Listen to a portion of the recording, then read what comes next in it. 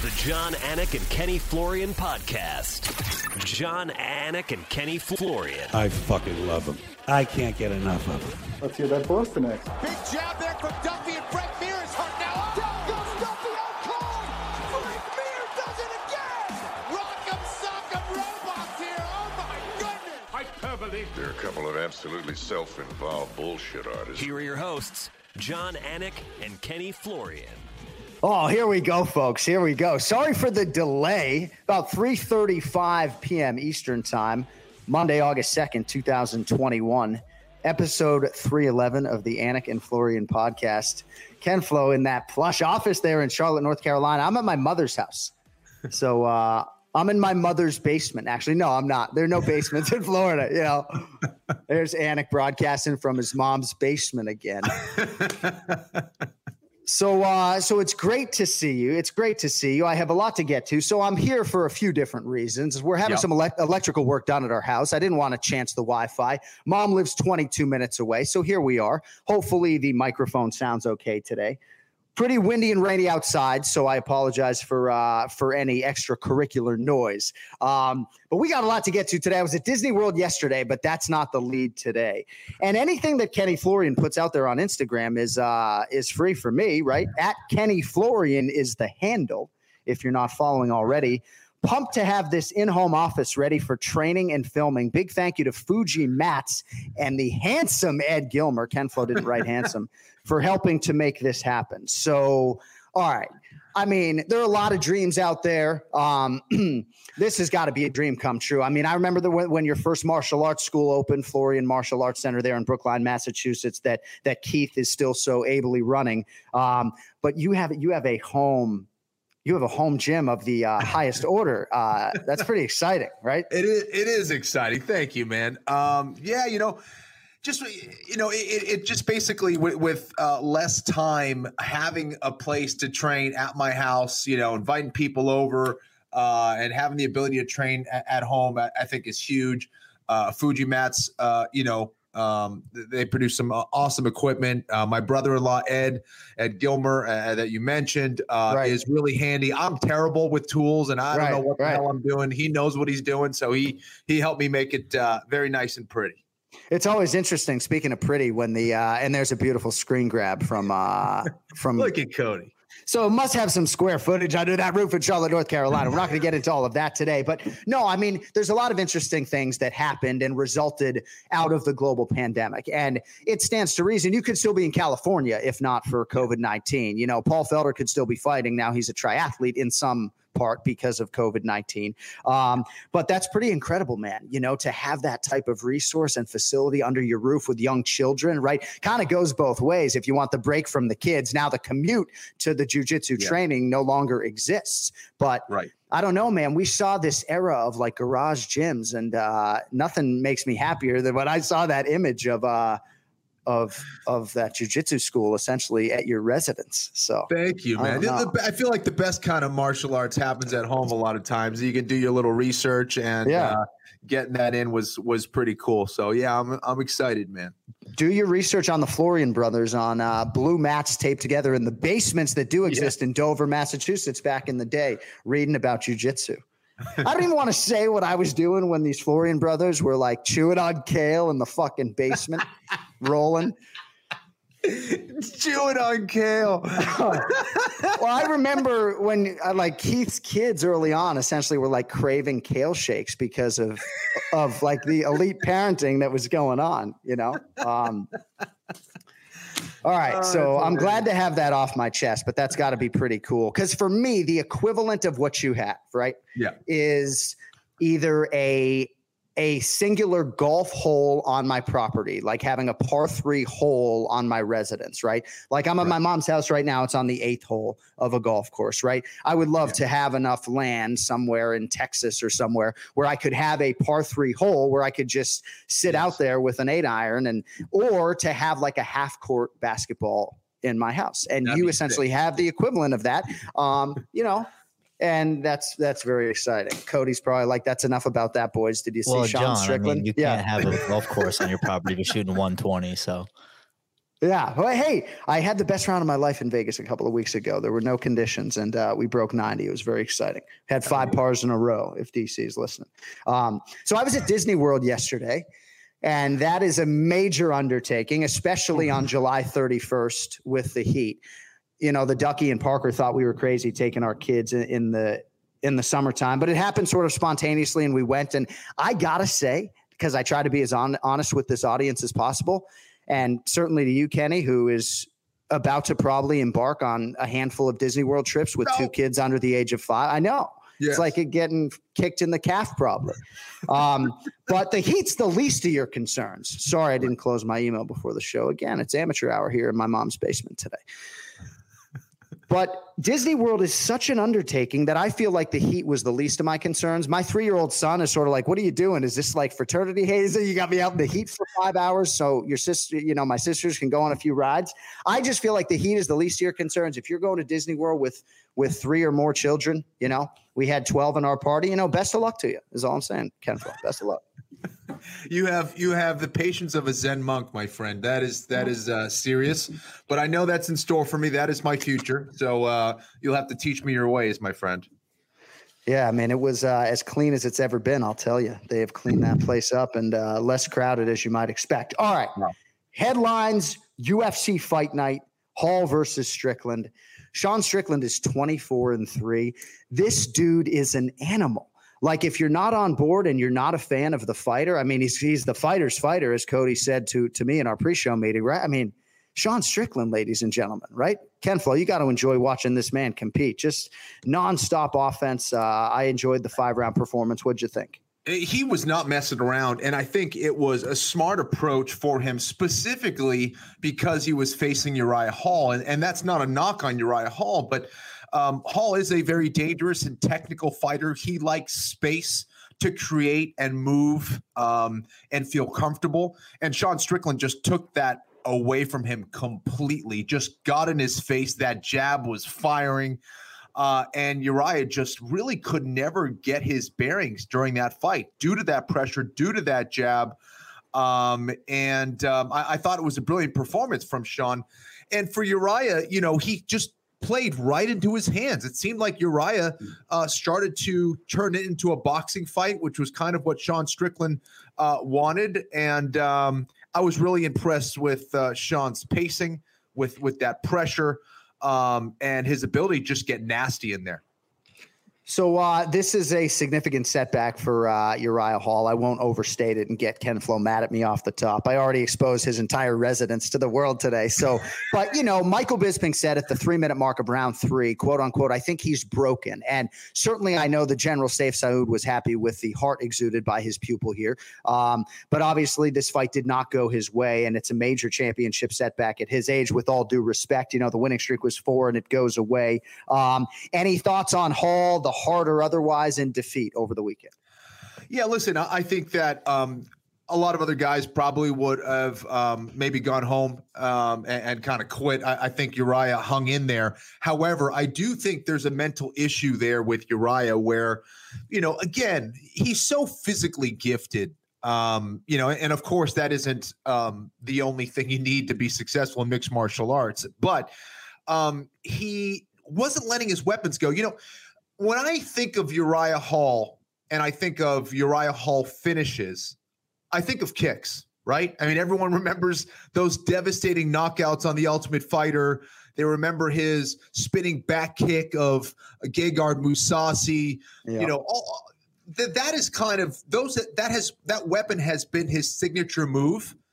How many kicks did he throw in that fight against Strickland? 3? Yeah, right. I mean, he did not throw many. And again, I think he was a little gun shy to start, and Strickland just took full advantage of that as well. So for Uriah, I've always felt we've never seen him consistently give what he has as a fighter, and that has been the unfortunate thing. And I think he is one of those guys that is tremendous in the gym, shows a lot of promise, always has, but at the highest levels, maybe we haven't seen the kind of fighter that he truly is. And it's not as though he's not putting in the time, right? It's just that it's not materializing on fight night, right? In a lot of respects, in these big spots. And certainly, again, it has been, right? And that's what got him up to this point. You know, he would have been roundly criticized had he not finished Anderson Silva, but he was able to get him out of there late in that fight and, you know, had a big opportunity, obviously, this weekend. And I think a lot of what was coming out of Uriah's mouth, and Cody tells me he just turned 37 on July 31st. So this was his 37th birthday.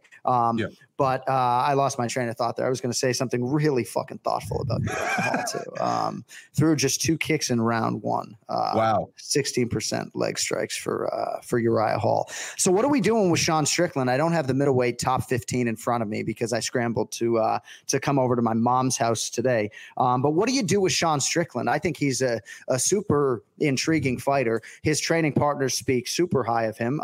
What do you make of Sean Strickland and the ceiling, I guess, at 85?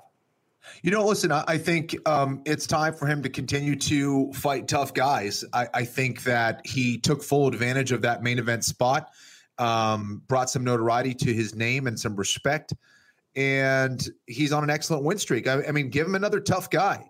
He's a guy who's going to deliver an exciting fight either way. You know, he's an interesting guy. He's a crazy guy. He just wants to go out there and beat people up, it seems. So put him in there against another guy who's willing to do the same. I'm down. Well, fresh American blood in that middleweight division, Sean Strickland. All right. Good stuff there on the main event. In the nature of time, because I think Longo is going to be here in a few. And thanks to everybody on the Anik and Florian podcast, short staff here for delaying the program today so I could drive home from Orlando. Michael Chandler versus Justin Gaethje, sort of loosely announced, I guess, for later this year. Perhaps it'll be November. Perhaps it will be Madison Square Garden. Nothing resembling final word on that front, Ken Flo. But do you have an early handicap on Chandler Gaethje? And I mean, it seemed like an eventuality that this fight was going to happen, right? I don't know if it was best kept secret because I don't know if contracts were signed or if they're still signed. But that's a hell of a fight and a huge fight, obviously, at 55. It definitely is. It's a great fight. I see both of those guys looking for the finish. I think it's going to be a crazy fight to start. Both those guys are kind of made for each other. So perhaps we see more than just one fight. I could see a lot of different scenarios going down. I do not want to give a prediction, but I do not see that one going 5 rounds. I mean, if that's a 5-rounder, I don't see that one going 5 rounds. I think that or even 3 rounds for that matter, if it's a 3-rounder. Did they say whether it's a main event or co-main or anything like that? I don't believe it would be of the 5-round featured bout co-main event category, but you never know. You never know. Either way, that's a sick fight. I mean, that's a huge fight. And we're going to talk to Longo shortly because Aljamain Sterling intimated at a late October return, perhaps in United Arab Emirates. So I promise we're going to get back to some of the stuff from UFC Fight Night, but I'm trying to manage the clock like a radio producer here today.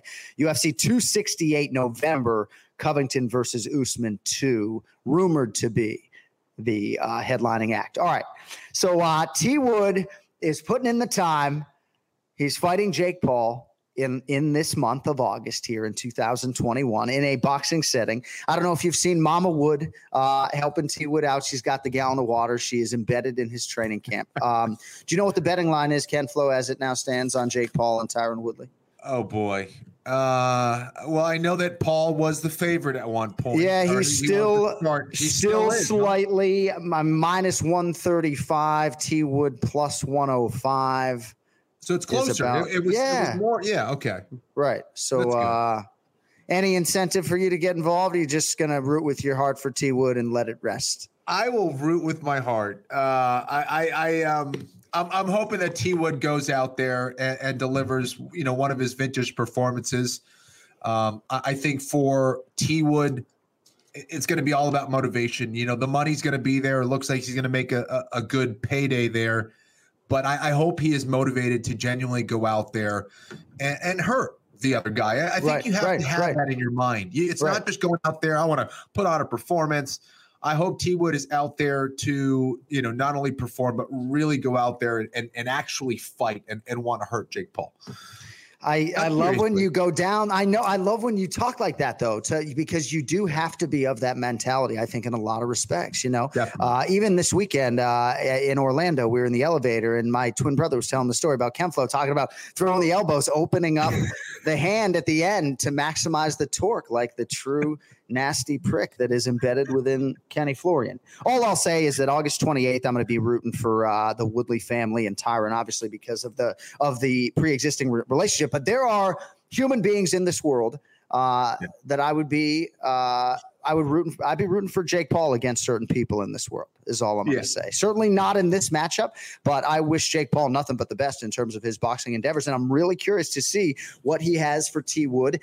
I don't know if I can bet on it contractually. I'll have to ask Zach Candido and the boys if I'm actually allowed to bet on this fight. And if I am, maybe we could go public here on the Anik and Florian podcast because I do have an opinion and I will have a wager. And it won't necessarily be with my hat, which is obviously with Tyron Woodley. So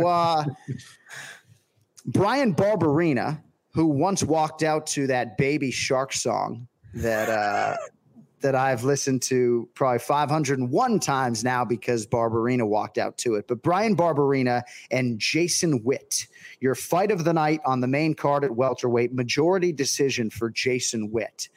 And as I understand it, this drew your wife back into mixed martial arts a little bit, huh? Yeah, it was just kind of on. And she's like, hey, what's this? Watching this fight. And Witt's kind of doing well in the first round and the second. And then Barberina's just kind of surviving somehow, round after round. And in the third round, he comes roaring back in what could have been, one of the most epic comebacks, on the level of Elkins, that kind of level of comeback. And he almost pulled it off, dude. Witt, at one point gets his mouthpiece knocked off inside on the canvas. As they're fighting, he was so out of it that he just kind of casually reaches down to grab his mouth guard and pick it up and put it back in his mouth. And Barberina kind of just watched it happen. But it was crazy. It was one of those movie fights where you're like, if you saw it in a movie, you'd be like, this would never happen. Yeah. It does happen. It's rare, but it happens. Yeah. And Barberina almost pulled it off, man. It was a crazy fight. Witt is tough as hell. Barberina, of course, we know he's like Homer Simpson, tough as hell. Right. Can't knock him out, but cool fight. You invoked the name Darren Elkins, I think, did you not? I mean, how do we pay proper respect exactly to Darren Elkins? It got me thinking, right? Like for what he did a couple weeks ago and what he has perpetually done over the course of his career. Hopefully he gets an award. Is there a World MMA award that we could give to Darren Elkins? There should be. There should be. I don't know if it should be called the Elkins Award. Something like that. Right. Like the comeback of the year. The comeback of the year should just be called the we could do it for the ANF podcast. You know what? That's what we're doing. That's why Ken Flo is the real brain behind this podcast. So I'm definitely not. This year, and we do have a change to the main event challenge scoring system, by the way, this week as well. But we will now have the Darren Elkins Comeback of the Year award. That feels like it kind of sells him short, though, because he's more than just a rallier. Like the Darren Elkins will come back and break you and then probably fucking kill you award or something, right? It's like the Elkins Soul Taker Award, something like that. Yes, right. It has to, maybe it doesn't necessarily, you don't necessarily have to rally as much as you have to Robbie Lawler style take a man's soul away. All right.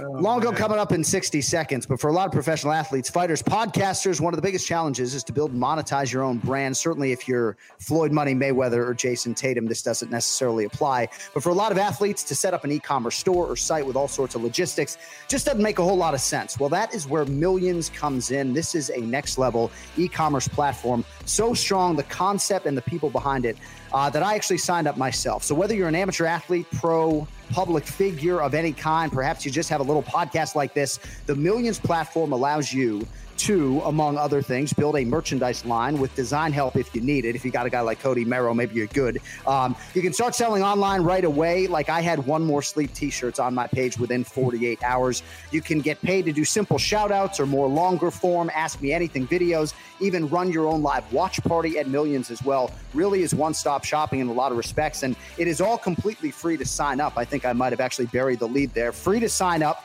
My profile is live right now. Kenfro probably going to start selling I Finish Fights t-shirts by the beginning of next week. But if you are a mixed martial arts fan, and I know most of you out there are, I would kindly encourage you to go check out Millions. They are on Instagram. Use the AMA shout-out feature or just pick up some merchandise. And if your favorite fighter is not on there yet, tag them on Instagram and let them know. That's millions.co. And we shout out the entire team at Millions for sponsoring this week's episode of the Anik and Florian podcast. All right, let's get to Ray Longo.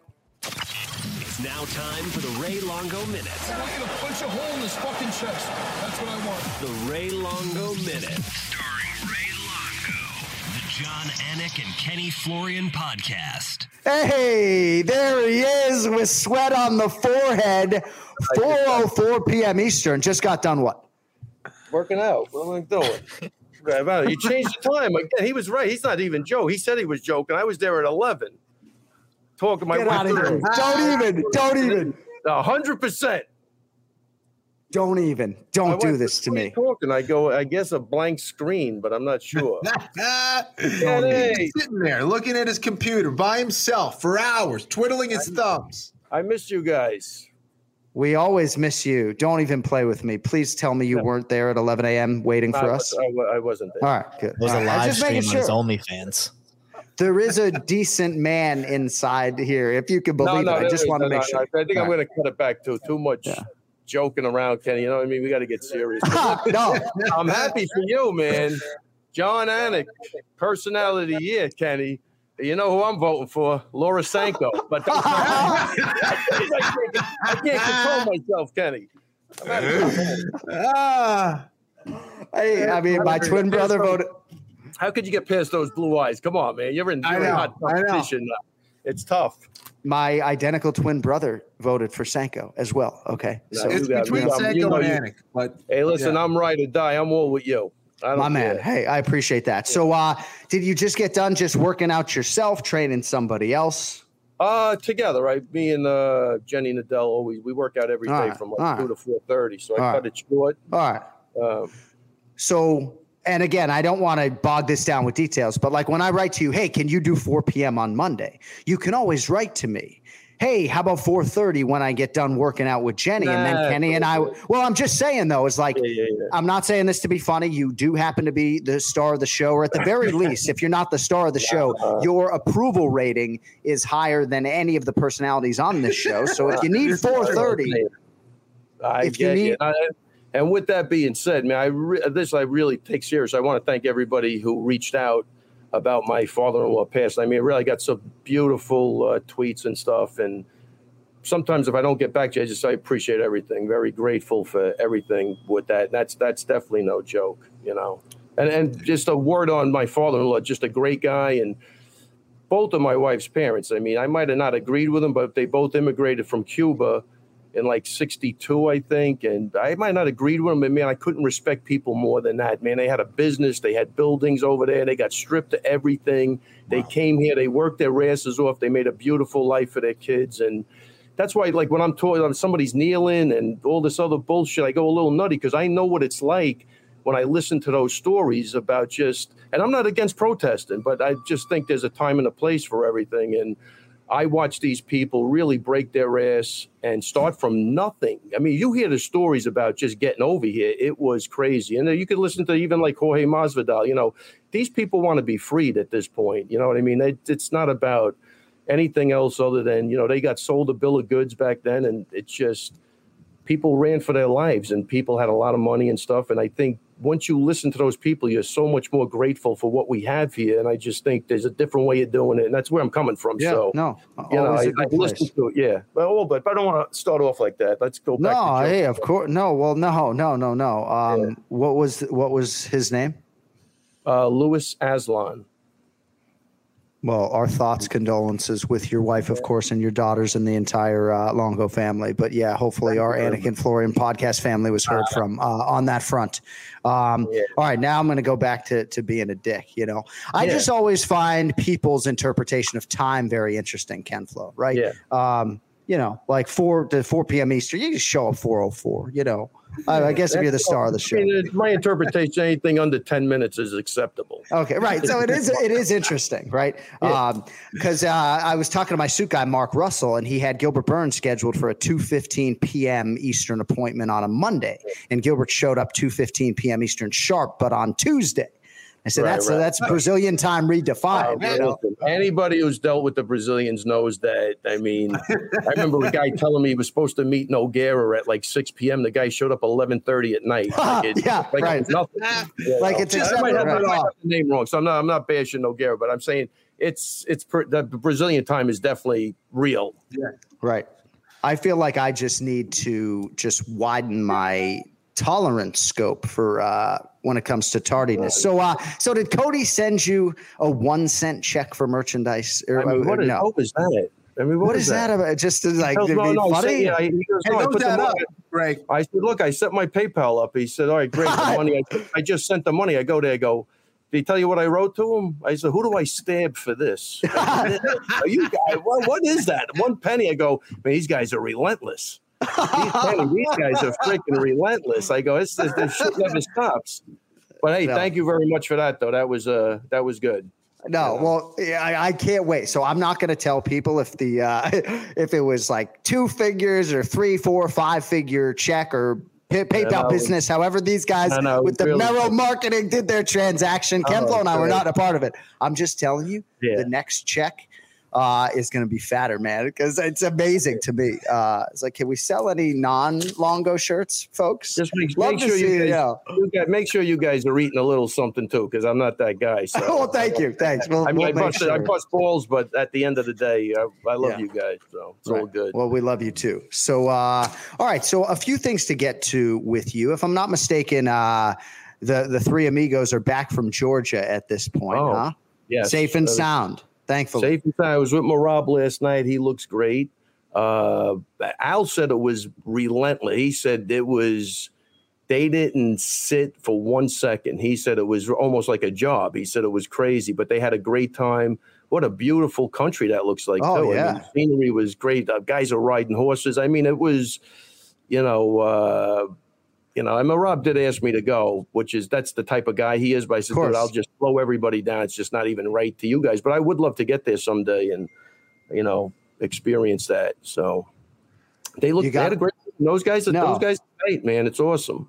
No, and you did feel like not that you went to Georgia, but you could sort of live vicariously through their tribulations, if you will, right? Like I actually was doing my best Marab Dwalishvili impersonation in the wave pool at the hotel yesterday. Do you remember, if you didn't see the video of UFC bantamweight contender Marab Dwalishvili swimming into a waterfall with all this resistance, the poor Americans are getting dusted, right? And the Georgian Marab is just swimming right through this goddamn waterfall. Ken Flo, did you see this? Incredible. No, I thought you were talking about the time he dove right into like a branch and split his head open. Please don't do that. That's what I thought you were talking about. I did not see that waterfall video yet. Yeah, there's a lawsuit. The branch is suing them. But, Ray, you saw the video that I'm speaking of. 100%. And I'll tell you, Al's a surfer. Al's grown up in the water. He lives on the water. Yeah. So if he's not keeping up with Marab, that was impressive because Al can swim. Yeah. Here's the video. We're rolling it in right here. So I was actually trying to imitate this in a wave pool or a lazy river. I found a pretty good current. But so you see Marab is like eating the fucking water flow. You see that? Dang, dude. This feels like the Joe Rogan Experience rolling in all this video. I don't know what to do with myself. This is too exciting. This is too much. This is what we need. We got to go to the video so often. I love it. You guys are in a very simple mood today. I love it. Cody seems pretty confident that Marab is not going to get us in trouble for posting that. Chipper, we seem chipper today. Yeah, well, there are myriad reasons why we're chipper. I'm so happy to not be at Walt Disney World right now. Because that's where I was yesterday. It's not about the money. It's the hours. spent many years there, John. Many years. But I do think it's a great trip. For the kids, it's absolutely phenomenal. It was anyway, you know. Yeah, I mean, this is not a podcast bit, the complaining, though. It is warfare, whether it's 100 degrees or not. It is you mentally get yourself ready for Walt Disney World. No. You got to prepare yourself, man. And of course, Mickey Mouse was a fucking no-show. Minnie, Donald, Daisy, nowhere to be found. Goofy, Pluto. No, they got canceled. They got canceled. Tigger was there, Winnie the Pooh and Piglet. But, you know, my son Hunter is 3, and he's literally red as a tomato looking at me like, Dad, can you get me to an air-conditioned facility? Wow. Or can I see Mickey, baby? What I missed, the Sanhagen, you had Sanhagen winning that fight. Oh, no? yeah. So, yes. I never got to talk about it. I thought that was an easy fight to score. I mean, he pot-shotted him. I picked him apart, really. I mean, hats off to TJ for a 2-year layoff, but that's about it, man. And, you know, thumbs down to DC for his, what was he calling? Like, you got to give the guy credit for getting to his back and doing nothing. Like, I don't even know what I was listening to, you know? Yeah, I thought Sanhagen. Yeah, I had Sanhagen as well, man. And you know what? More than anything, and this is going to sound weird, you know the guy thought he was winning. He never thought he was desperate to get anything. I think that's how that fight was going. He just thought he was doing his thing, and so did I. But I'm a little blown away by that. We're going to stay on this fight for a second with you. When you're driving to the gym, what do you listen to? Music selection. Okay. Well, I know you don't listen to. Sometimes I put on an Audible book. You know, if I'm listening to, it'll always be something. But you've never listened back to a single one of the 300 episodes that the 3 of us have done together, correct? That would be correct, yeah. And that's fine. Because I did ask Cody, though. I go, who those guys? Just out of curiosity. They tell me they didn't have teas. He said, no, they both thought Sanhagen won. That was the extent of that conversation. Yeah. The only reason I ask you that is because we talked about open scoring. And I know we've talked to you about that in the past, but you just said, you said Corey Sanhagen, you know, certainly thought he was winning going into round 5 and going into the scorecards. And it's like, well, I mean, you ain't going to find him making that excuse. I mean, you can't rest on what you think is a 4-round lead. Right. You know? But the point, I think my point, look, I'm not giving this much thought, but the guy thinks he's winning and I think he's winning. He looks up and he's losing. Then he has to get a little frantic or desperate. He could walk into something. Know.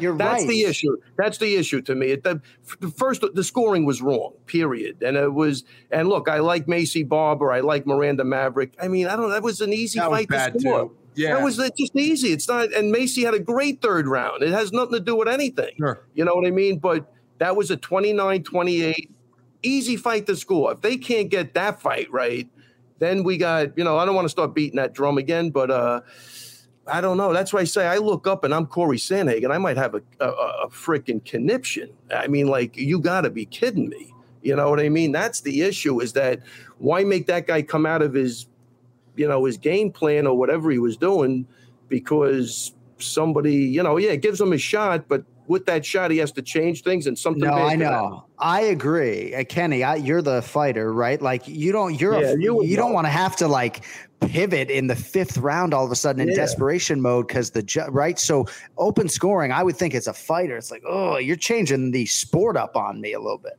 Yeah, it is. I mean, listen, I think it would be nice to know, but yeah, you would. It would change the sport dramatically. Like Ray said, those are the kind of the consequences that you could find yourself in. Is like, okay, now in going for it, you just got your head taken off, you know, right? You didn't need to. So, yeah, if the judges are doing their job, there's no need for the open scoring. That was a win for Sanhagen, and it's unfortunate. And the crazy part is then you go back and look at the scorecards, and nobody even has the rounds right, like that they all agreed on. So we got problems, man. That fight, look, the Macy Barber fight with Maverick, I think was easy. That there's no excuse for. This one maybe could be a little tricky, you know, if you want to give him control time, but he really did nothing, even in the 1st round. If Corey doesn't, I mean, if there's a takeaway for Corey, and look, I think this is what he learned from Aljo.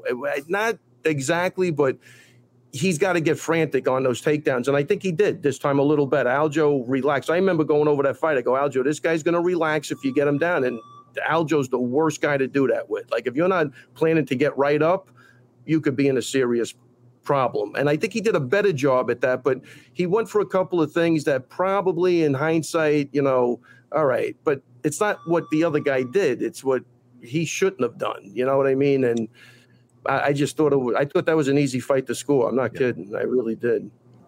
It seemed like Khabib Nurmagomedov tweeted about a potential future fight in Russia between Petr Yan and TJ Dillashaw. Would you at least agree, as the man who corners the UFC undisputed bantamweight champion, that having Dillashaw back in the mix is I know where you stand on the EPO, but having him in the mix, big fights for Aljo and everybody else. Right? Yes.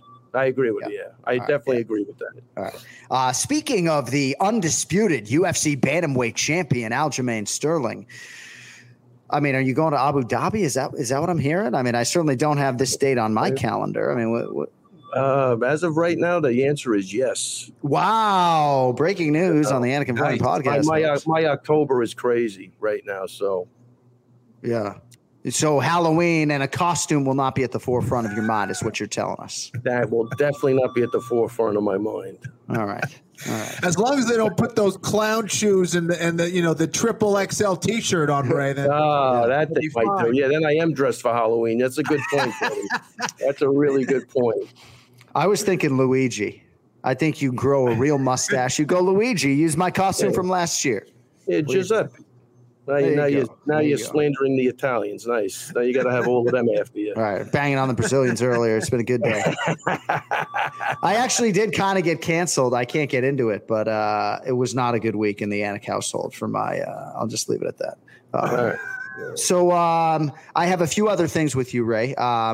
If I could have maybe 6 or 8 more minutes of your time. Yeah. You got a lot of media gigs going on right now, don't you? Oh, man. A lot of media mogul stuff going on. Crazy.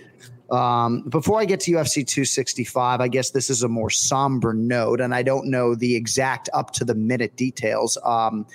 And I don't know if there was, if there's medical blame to be cast, but it looks as though maybe Chris Weidman is going to need another procedure on his leg, and it could happen as soon as 10 days from now or so. Do you have anything for us on that?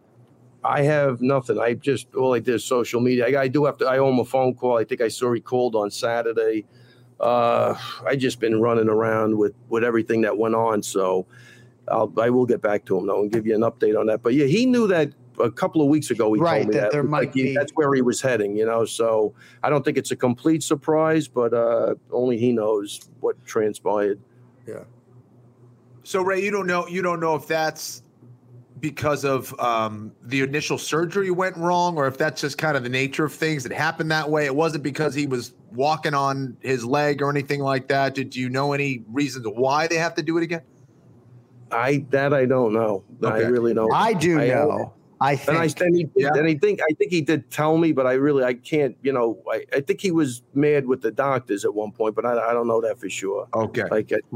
Yeah. Reading comprehension, Kenny, was never my strong suit, but I believe I was able to glean that this wasn't anything that resulted of that, and that I think he did know a couple weeks ago that maybe there was going to have to be this fibula procedure done. But at least the fibula, I can tell our audience, is healing suboptimally, and that is unfortunate. So setback might be too strong a word, but that part isn't healing the way it is. And I did see a headline, I believe, from the great Dr. David Abbasi, who I know listens to the Anakin Florian podcast and who has looked at my knees. I thought I saw a headline from him with a question like, is there medical blame to be levied? But I really was trying to disengage from social media this weekend and hang out with Mickey Mouse. So I don't know exactly, but I would encourage you to check out the doctor's Instagram channel, because I think there will be further explanation there. All right. So Amanda Nunes is out of her,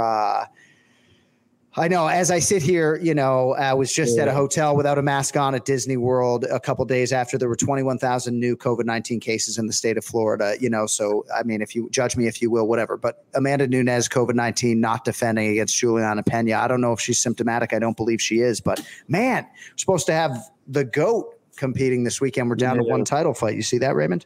Yes, I did. Very unfortunate, but like you say, I know Florida is soaring, and I just hope it doesn't. New York's going up too, but hopefully we get it under control a little bit. But it's I don't know. I feel like I'm immune to it because I had it, but I could be wrong. I might have to get the vaccine. So no, I had some spirited conversations with my brother about it over the weekend. All right, interim heavyweight title fight. Ciryl Gane, big favorite here, Ray, against. What do you think about this against Derek the Black Beast Lewis? Look, so far he's been a very patient, accurate striker. He doesn't overextend himself. I don't think he should be a big favorite because Derek Lewis can get anybody out of there at any given point in time. But I think with Gane's kickboxing background, he'll be able to probably pick him apart a little bit, and he doesn't have to worry maybe about the wrestling. But I don't know about a big favorite, but I think he should be the favorite. Okay. All right. 2 more questions. Buy or sell the New York Mets win the National League East? No, I'm just kidding. I'm kidding. That's not the question. Buy or sell the crowd in Houston will have an impact either positively or negatively on Derek Lewis and what happens on Saturday night. Now you're making me. I forgot about that. I think because it will have an impact on him.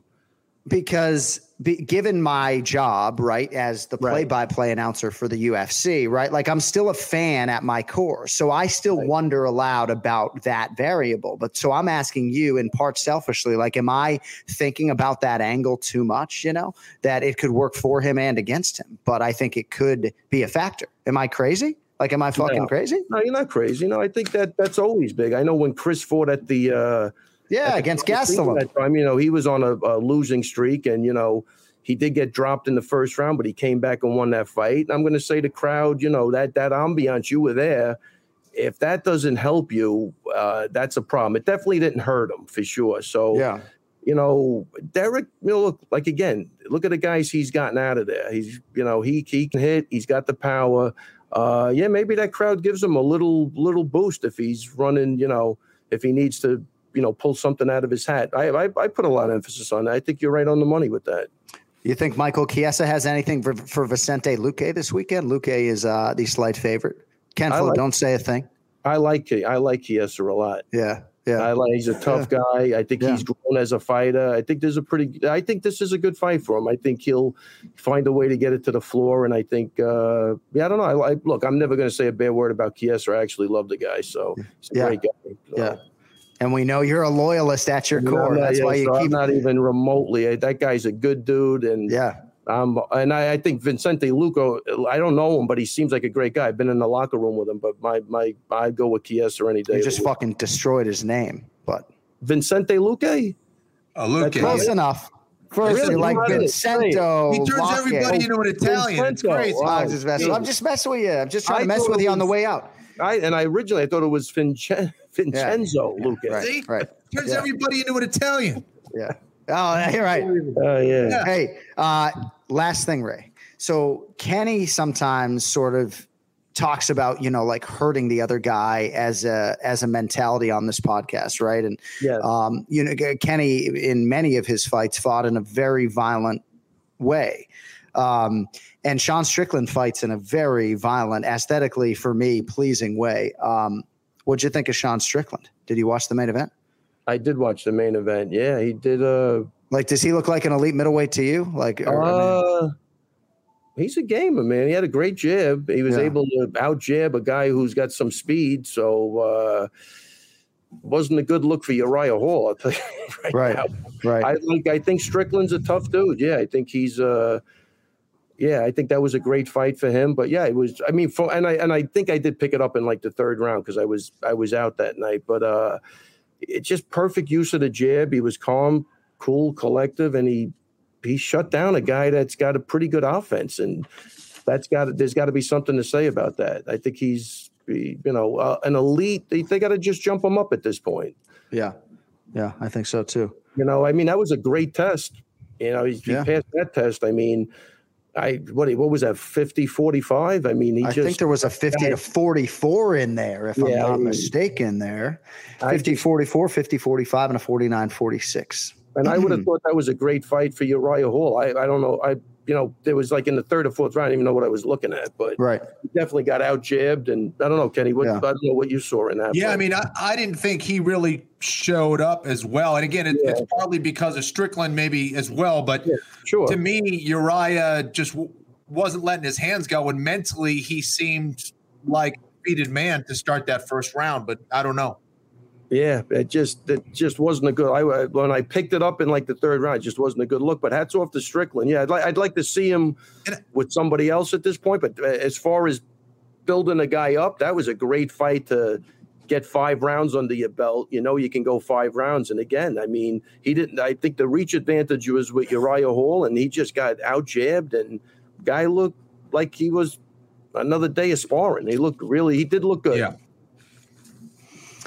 All right, New York accent seminars with Ray Longo. Oh boy! Oh yeah, he's on I'm fire. Sorry, I got to not write material. It works out better when I just ad lib. I was just going to say, Wow. Sorry. I am today. What are you doing? No, I drove back from Orlando. No. I wish. Yeah, really. I am out cold. I am dry as a bone, as they say. There? No, dry as a bone. Sober October. Sober October. It's fucking August 2nd. Then we got to keep you sober more. I love it. I was going to say, if you New York accent seminars with Ray Longo in Abu Dhabi in late October, if you're interested, stay tuned to the Anik and Florian podcast. But I couldn't, get through the joke.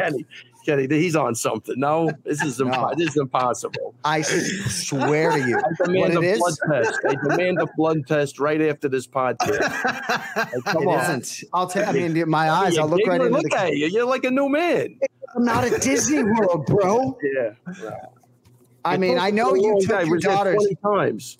Right. It sounds like you took your daughters to Disney World like 6 times a year, like Dad of the Year type stuff back in the day. Left his fuel back in Orlando is what happened. They had to drag me around the park. Trust me, but yeah. Whew. And the trams are down. There's a lot of walking. My left arm from holding my left arm felt like I was going to fall off. But people don't want to hear that. We have military men and women who listen to this podcast, and they listen to me say, "Oh, I was holding my son at Disney World, and my arm felt like it was going to fall off," and they move on to the next podcast. Yeah, cute story, bro. Yeah, exactly. Hey, Ray, we love you. Thank you for the extended time, and sorry to Jenny Nadell and everybody else for cutting into your workout. It's okay. We make up for it tomorrow, man. Running water never goes stale, buddy. We just keep moving. Oh. All right. Well, hey, you need anything, 508, you know the rest, all right? I got you, man. I might be down there soon. All right. Keep me posted. Good to see you. What a room. Sounds good. Whatever you need, man. Whatever we owe you. You're building up this podcast single-handedly, the Ray Longo Minute every week here. I want to take on this the Anik and Florian podcast. Come on. Can we take does that mean financially? What do you mean by that exactly? Listenership? Oh, yeah, definitely. Listenership. I know our loyalists wonder why there are not more YouTube subscribers. I'm just focused on the content. My daughter just went to a Code Ninjas camp to become a YouTuber. Is YouTube camp. She doesn't like being called a ninja for whatever reason, right? But she just went to YouTube camp, and now she can, post videos, and she's a YouTuber. She's more qualified on that website than I am. Like, I lean on Cody. I can't post to the Anik and Florian podcast channel. I have no idea how to do that. And if you have no idea, I completely have no idea. Right. But so she is doing the YouTube thing, and she's like, "Oh, I got, a few likes or whatever." I'm like, "Babe, focus on the content. The rest will take care of itself." I'm a content guy. I don't know what to tell you if you want more, I don't know what the next level is, but I'm not going to start booking high profile fighters to do numbers because I interview enough fighters. There, I said it. All right. We got to go. Love you. Love you. Take it easy, guys. Love you.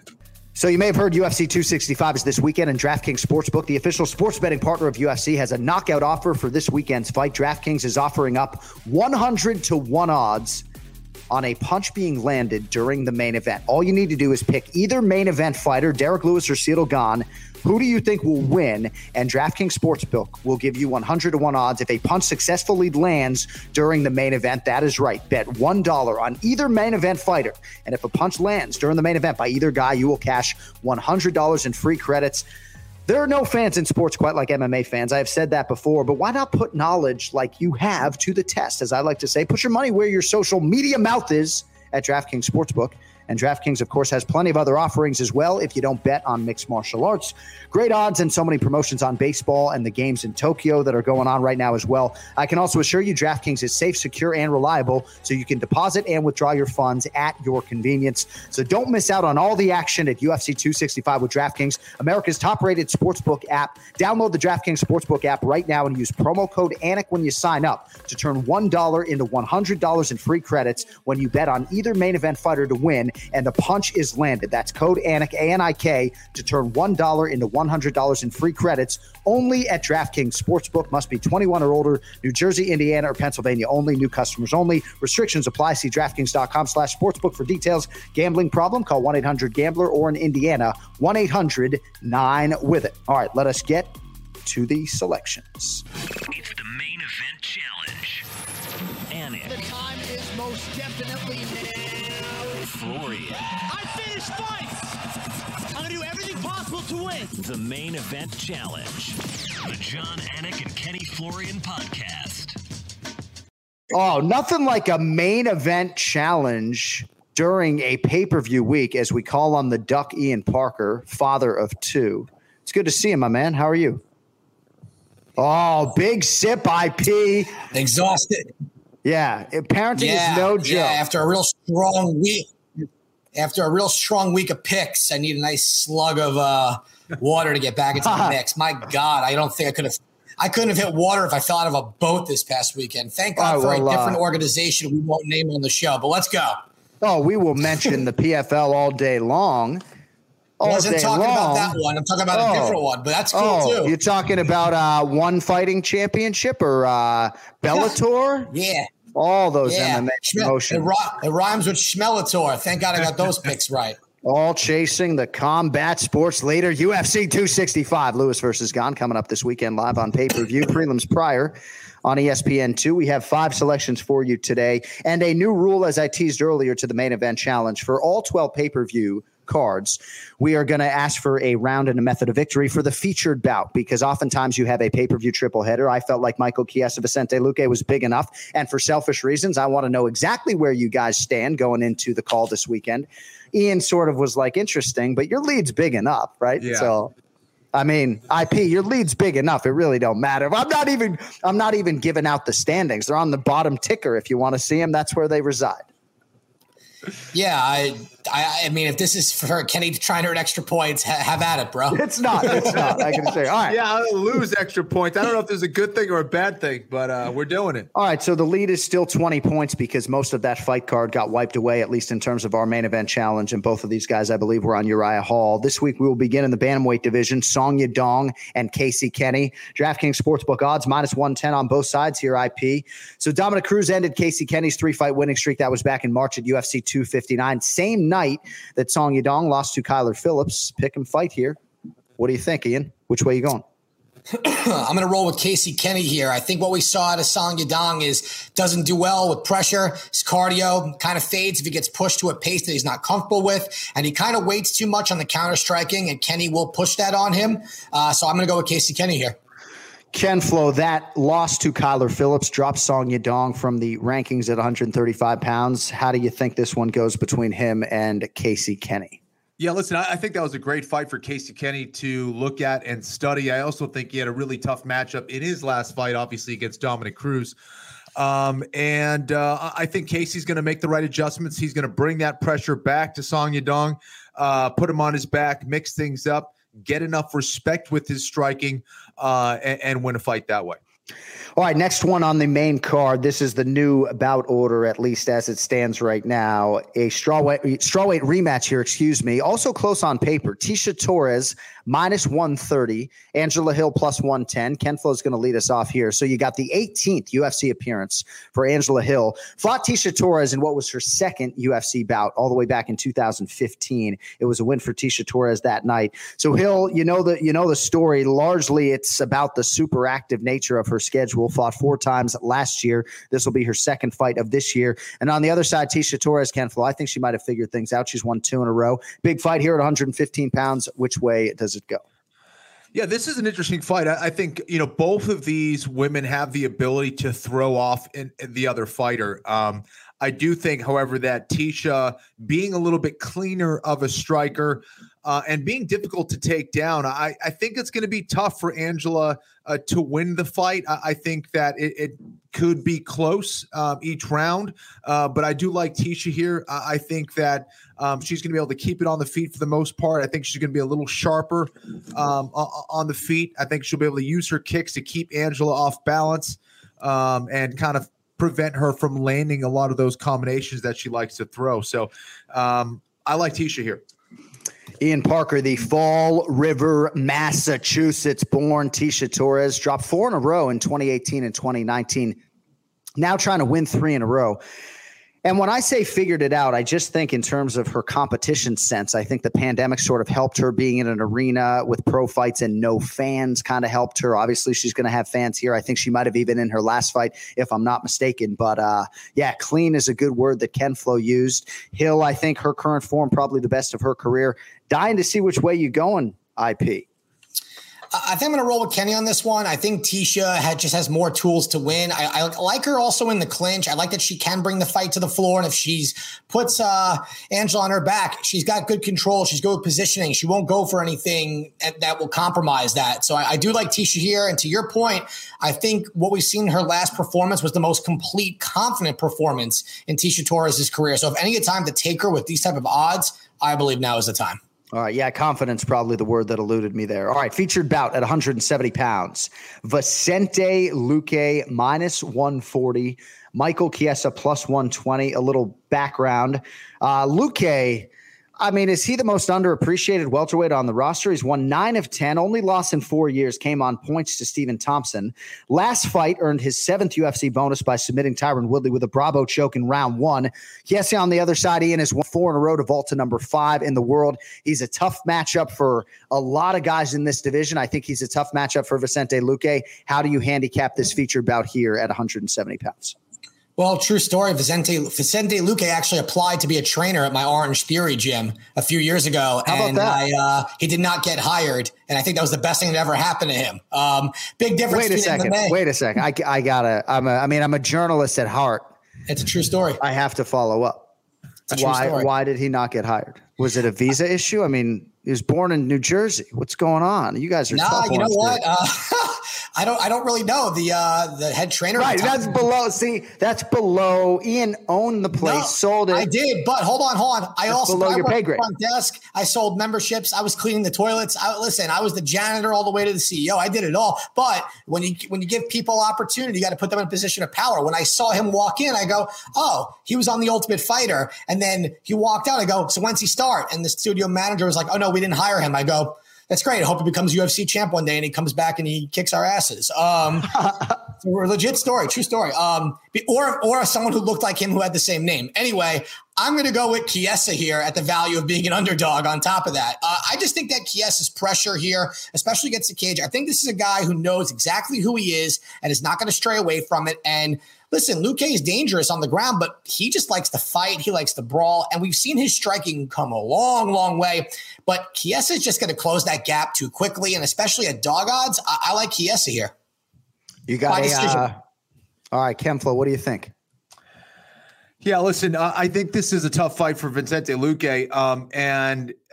But I do think it can go either way. I think that Chiesa could pose a lot of problems for Luque, obviously in the clinch with his takedown game. I'm hoping that Luque learned a lot from some of Chiesa's last fights, is going to look for ways to break out of the clinch and not engage Chiesa there. I think if you're able to, get Chiesa to chase you without, him getting to that clinch position, I think Chiesa sometimes gets a little impatient and can get caught on the feet. So I think for Luque, he's got to fight smart.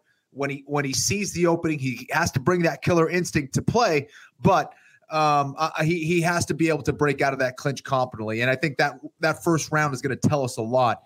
I will go with Luque here. I need the points. I think he's the better striker.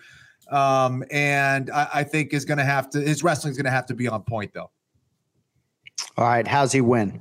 Oh, sorry. Let's go decision. It's quite all right. All right, Vicente Luque on one side, Chiesa on the other. Very interesting. Very interesting. All right, co-main event. It'll be the men and not the women at 135 pounds here. Jose Aldo, minus 135.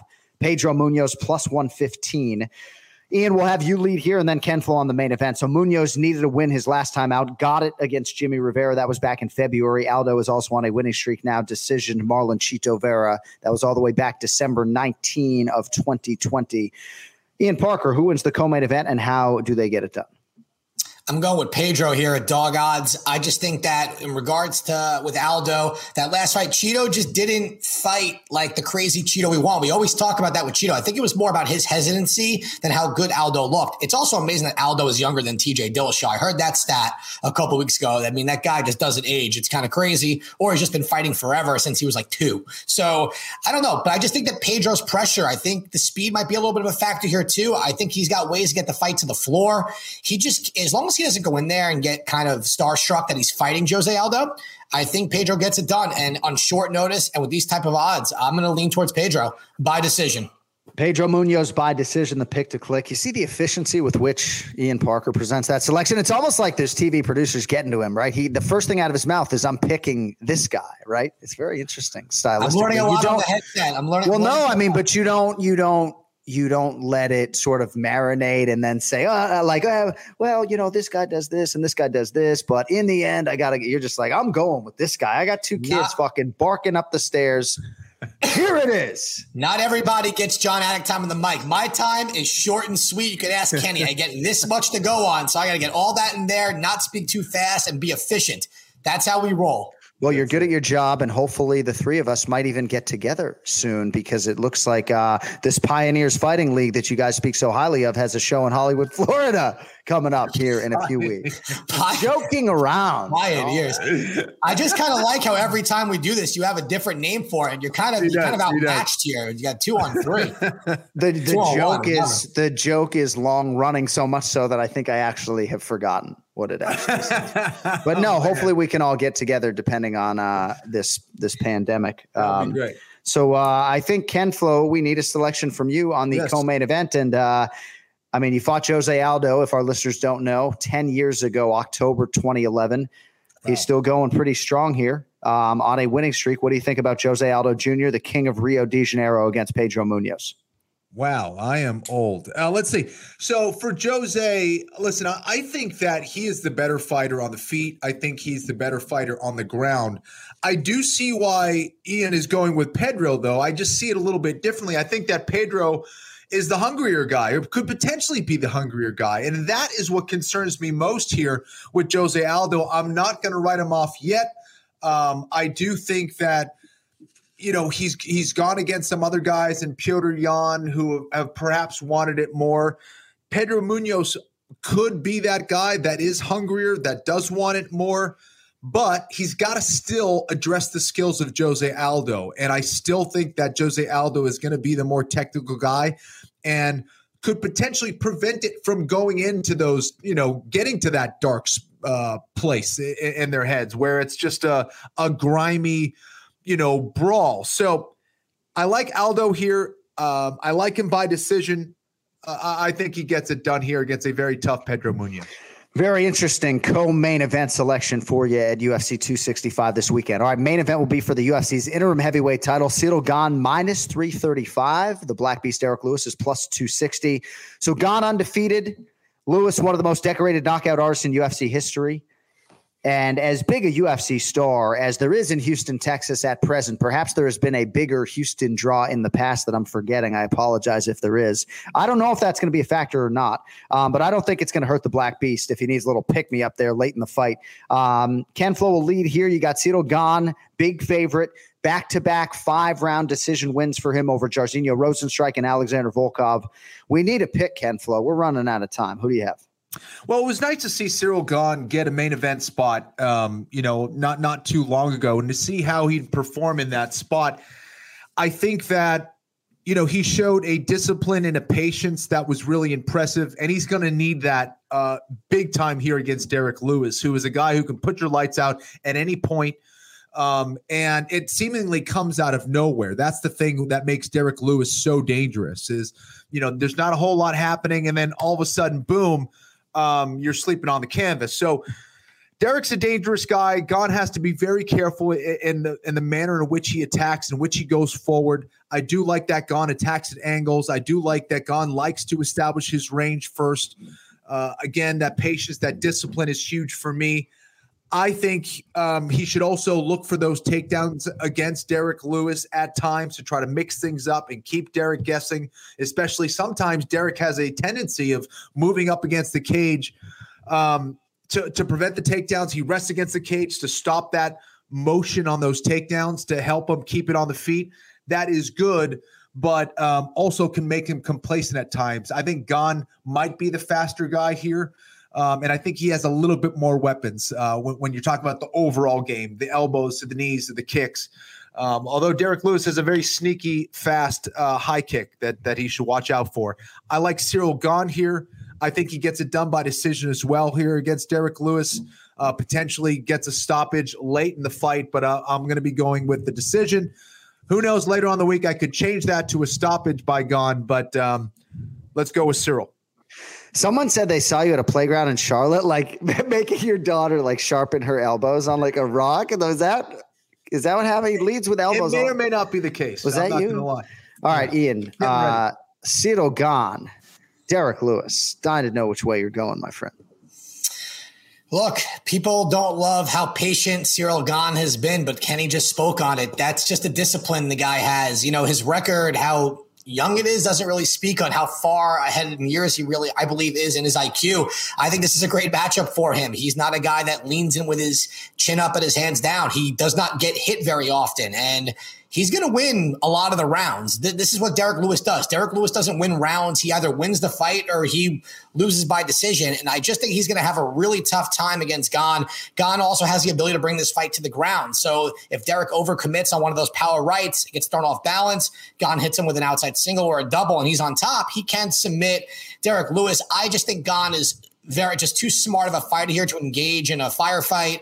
When Curtis Blade shot in, everyone kept saying that uppercut was coming, and for some reason, he didn't see it till he literally couldn't see it. So I like Cyril Gane by decision. I think he'll be very in and out with his jabs and his striking. I just don't see him getting hit. So for that reason, I like Cyril Gane. And I do think, even though Ngannou and many others in the MMA space, rightfully so, were upset with this interim heavyweight title fight distinction and designation, I think that it's going to make Ngannou's first title defense absolutely huge. If it's Cyril Gane with the whole Fernand Lopez backdrop, and if it's Derek Lewis, given the way their first fight went, I mean, can you imagine if they put a belt on Derek Lewis at Toyota Center Saturday night? Place is going to go crazy. I will tell you, nothing would make me happier to see Derek Lewis as a heavyweight champ at some point or to win here. I don't see it happening, but there's not a lot of guys marketing-wise that speak like him, just show the personality and just don't care. You got Ngannou, who looks like he could be in a Marvel movie. And then you got Derek Lewis, who's just hilarious, and he's himself, and his answers just never seem to surprise anyone. So do I think it's going to happen? No. Would it be amazing? Yes. All right. At Ian Parker MMA on social media. Great to see you, buddy. We will reconvene in less than a week. Thank you for the delayed start today, sir. All good, guys. All right, that is it for the main event challenge, and it is now time to bring on a guest who is with us for the first time in a very long time. Long been considered the number one mixed martial arts sports bettor. He is a mixed martial arts mind of the highest order, and he is going to be back in the MMA space in a big way soon. Luca Fury is with us. Luca, how are you? I appreciate that intro. That's very sweet. Of course, my man. So, Luca, it's great to have you back on the show. I know you were a big part of a lot of our earlier episodes back in the day, and I want to get into sort of why you took a break from the MMA space, but I understand you've had sort of a challenging weekend in Las Vegas as you try to get settled. What's going on there in Sin City, bro? Oh, man. I mean, I come from Minnesota where people are, I guess, a bit extra nice. So I knew going to Las Vegas, people were going to have, I guess, not quite the same compassion, but man, it really is surprising how just ruthless and people just don't like doing their job here. And you really have to pressure them just to do the most basic things. And I'm like, I'm going through the middle of a move and I'm like, I'm just trying to live my life. Can you please not be difficult? How about that? Well, it's great to have you sort of back in the space. I remember for a lot of people sort of bemoan the fact when you walked away, or I guess retired, with the distinction as one of the, sharpest MMA minds and handicappers. And I know you were on our podcast way back in the day a lot, but how long did you really step away? And did that mean you weren't like watching the sport at all on a regular basis? Oh, no, I always followed the sport very closely, but there's definitely a difference between following the sport and following the sport from a betting perspective. When I'm watching the sport, I watch most of the prelims still on that. But when you're betting, you're watching dozens of hours of tape leading into that. So I did that for almost a decade. There was a point where I had 7 years with no days off. I just honestly got kind of burnt out at one point, just from the betting perspective, not on MMA. I still always will love MMA. It's never going to change for me. But after a few years off, I just decided that, something I was interested in doing again for a variety of reasons. But the biggest of all was that my fire and passion for it was back. Luca, it seems like the situation with the judging is kind of rearing its ugly head again. We've seen some pretty bad decisions over the last couple of weeks, I guess. And I'm just curious as to how that has changed, or if it has changed the way you approach betting at all, both in your research of potentially who's judging or, the way that the fights have been going down. I don't know. How has that changed for you? Yeah, it's interesting you say that because when I stopped before, it was the end of 2017. And at that point, judging was pretty bad. And then since then, oh man, pretty much every robbery of the year for like the last several years at that point, I had bet on the loser. It was rough. I had definitely some thoughts about judging, but it certainly then got better in recent years. And then I noticed, just like you said, it's all of a sudden got worse again. And I'm like, man, as soon as I'm thinking about coming back, it gets worse again. What's this about? So when handicapping fights, it's absolutely a factor because there are certain things that we know judges overvalue and undervalue. And sometimes there are bad judging that you can't predict as a handicapper, but there's also a lot of times that you can. For example, if you know there's going to be a lot of fence pushing, and we know that a lot of times judges overrate that, I'm not interested in laying, say 4-1 on a guy when I know he's going to get fence pushed a significant amount of the time, right? So you have to factor in not just who you think is going to win the fight, but more importantly, we know there are certain tendencies of the judges, and you have to consider that. Would you ever want to judge if the per show rate was good enough? Would that ever interest you? Honestly, just from a passion perspective of the sport and how much I care about it, even though judging doesn't pay well, I've thought about going into judging just to be I just like to get into that and maybe figure out more what's going on and why it's just so poor across the board, because there are so many extremely educated fans. This is not like people talk about the scoring system all the time, but that's the problem. But here's my argument for that. If all of the fans watching it can score the proper winner using the exact scoring system that the judges are using, why can't they use the same scoring system to get it right? We don't need a different system. We need different judges. Why is it so hard to get the proper people in these seats cage side? Right. No, largely I agree with that. And again, I didn't intend to go down this road, but do you think 5 judges versus 3 would lessen the margin for error? Yeah, I was actually thinking about that recently. I believe it was Shuto maybe who did it several years ago, maybe 8 years ago. They did it only for a brief time, I believe. I'm not exactly sure of that. I can't remember exactly how it went, but I think that would be a good idea because, a lot of times when we have bad decisions, it's usually not unanimous. It's usually split. And perhaps if we have 5 judges, it'll be, a 4-1 decision in that case, or, we get more dominant decisions first. Because it's also not very good if a guy wins a split decision. It doesn't look good on a record, I think 5 judges would actually be good for multiple reasons, not just getting the right winner. So Luca Fury is with us here on the Anik and Florian podcast on social media at Fury's Fight Picks. So I think for Ken Flo, he's put up with me every Monday for 6 years, but the inconvenient truth of this show is that 41 times a year, I make him pick 3 or more fights on a Monday of fight week, which I know, Luca, is not at all ideal. I guess my counter argument to that would be, as an example, if I like Michael Chiesa at plus money, I'm sitting here on Monday. I know he doesn't have to cut to 56, as has often been the case in the past. If I like Chiesa at plus money, why not just fire early on? How does your week play out when you're a bettor? Forget capping for an audience, but in your bankroll, how do you sort of handicap early versus late? I start handicapping usually, I mean, sometimes actually as soon as the card ends on Saturday, but usually it's Sunday, sometimes in the afternoon or evening, because for exactly what you just mentioned, sometimes there's a line early in the week that has value. And usually I can't get down the amount that I want on, say, like a Monday. Usually I have to wait till maybe a Tuesday, Wednesday, Thursday anyways. But if I start handicapping on, say, a Monday, I'm not going to have my research done until, say, maybe a Thursday or a Friday. At that point, the line might already be significantly worse. You see a lot of line movement around Thursday and Friday typically. So I try to get my research actually started going as soon as possible. And what I'll also do is if I look at a card and I already have a strong lean right off the top of my head where I'm very familiar with both fighters, and obviously I'm still going to do my research, but I can kind of already tell one of them is going to be a bet, or maybe an over-under or something is going to be a play there. Then I'll get started on that right away. And sometimes I will, in those cases, have a bet on Monday. And if you're someone who can be efficient and get bets out as soon as possible and the limits are high enough for you, it's absolutely worth it to hop on lines early, because usually the sharp sides are the ones that move later in the week. Well, we look forward to hearing from you intermittently on this show over the next few months as your schedule allows. But there is a pinned tweet on your page right now that says that you'll be working in person, on camera, and live radio for a company in Vegas. Can't say who yet, but going to be doing some things as their main MMA guy, mostly doing pre- and post-fight analysis. So was your move to Vegas a professional impetus? Or, I mean, that's very exciting news. You got to be excited to be really going full throttle back at this. I didn't know that.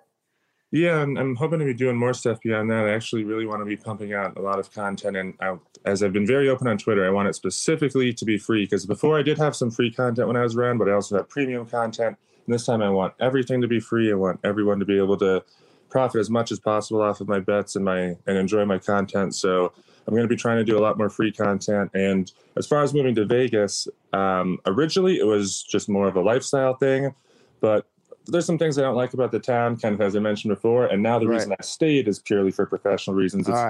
It's a great hub, and there's a lot of MMA stuff going on here. Do you follow the Twins and the Vikings? Do you ever bet on or against those teams, or is your heart not invested? The only sport I bet on is MMA currently. I used to bet on NFL for 3 seasons. I went 2-1 on those seasons, but then I just got too busy with MMA. But the Twins and the Vikings, I'll just say I don't exactly trust them. I have lifelong stories of not the best experiences. Well, it's good to hear your voice. Great to have you back in the space. Good luck navigating those Vegas waters, and don't be a stranger, my man. We'll talk to you soon. Yeah, I appreciate it. I'm sure I'll be back. Looking forward to it. All right, there he is, Luca Fury, with us here on the way out on the Anik and Florian podcast. All right, so when are you coming to Hollywood, Florida exactly? Let's see, folks, if Ken Flo will actually tell me the date, his arrival date. I'll be like hanging out outside the hotel with a mask on. When are you? What do you got a show next Friday night? Right? Yeah. So exactly. So next Friday. So I usually get to town if it's on a Friday night. I'll get there like Wednesday. All right, we got a great grocery store called Publix down here. It's a chain. So, I mean, I'll take you to Whole Foods if you want. There we go. Publix. Yeah. All right, he likes his organic stuff. But we got, Publix has a really good bakery if you want to get like a vanilla cake or something. I don't know.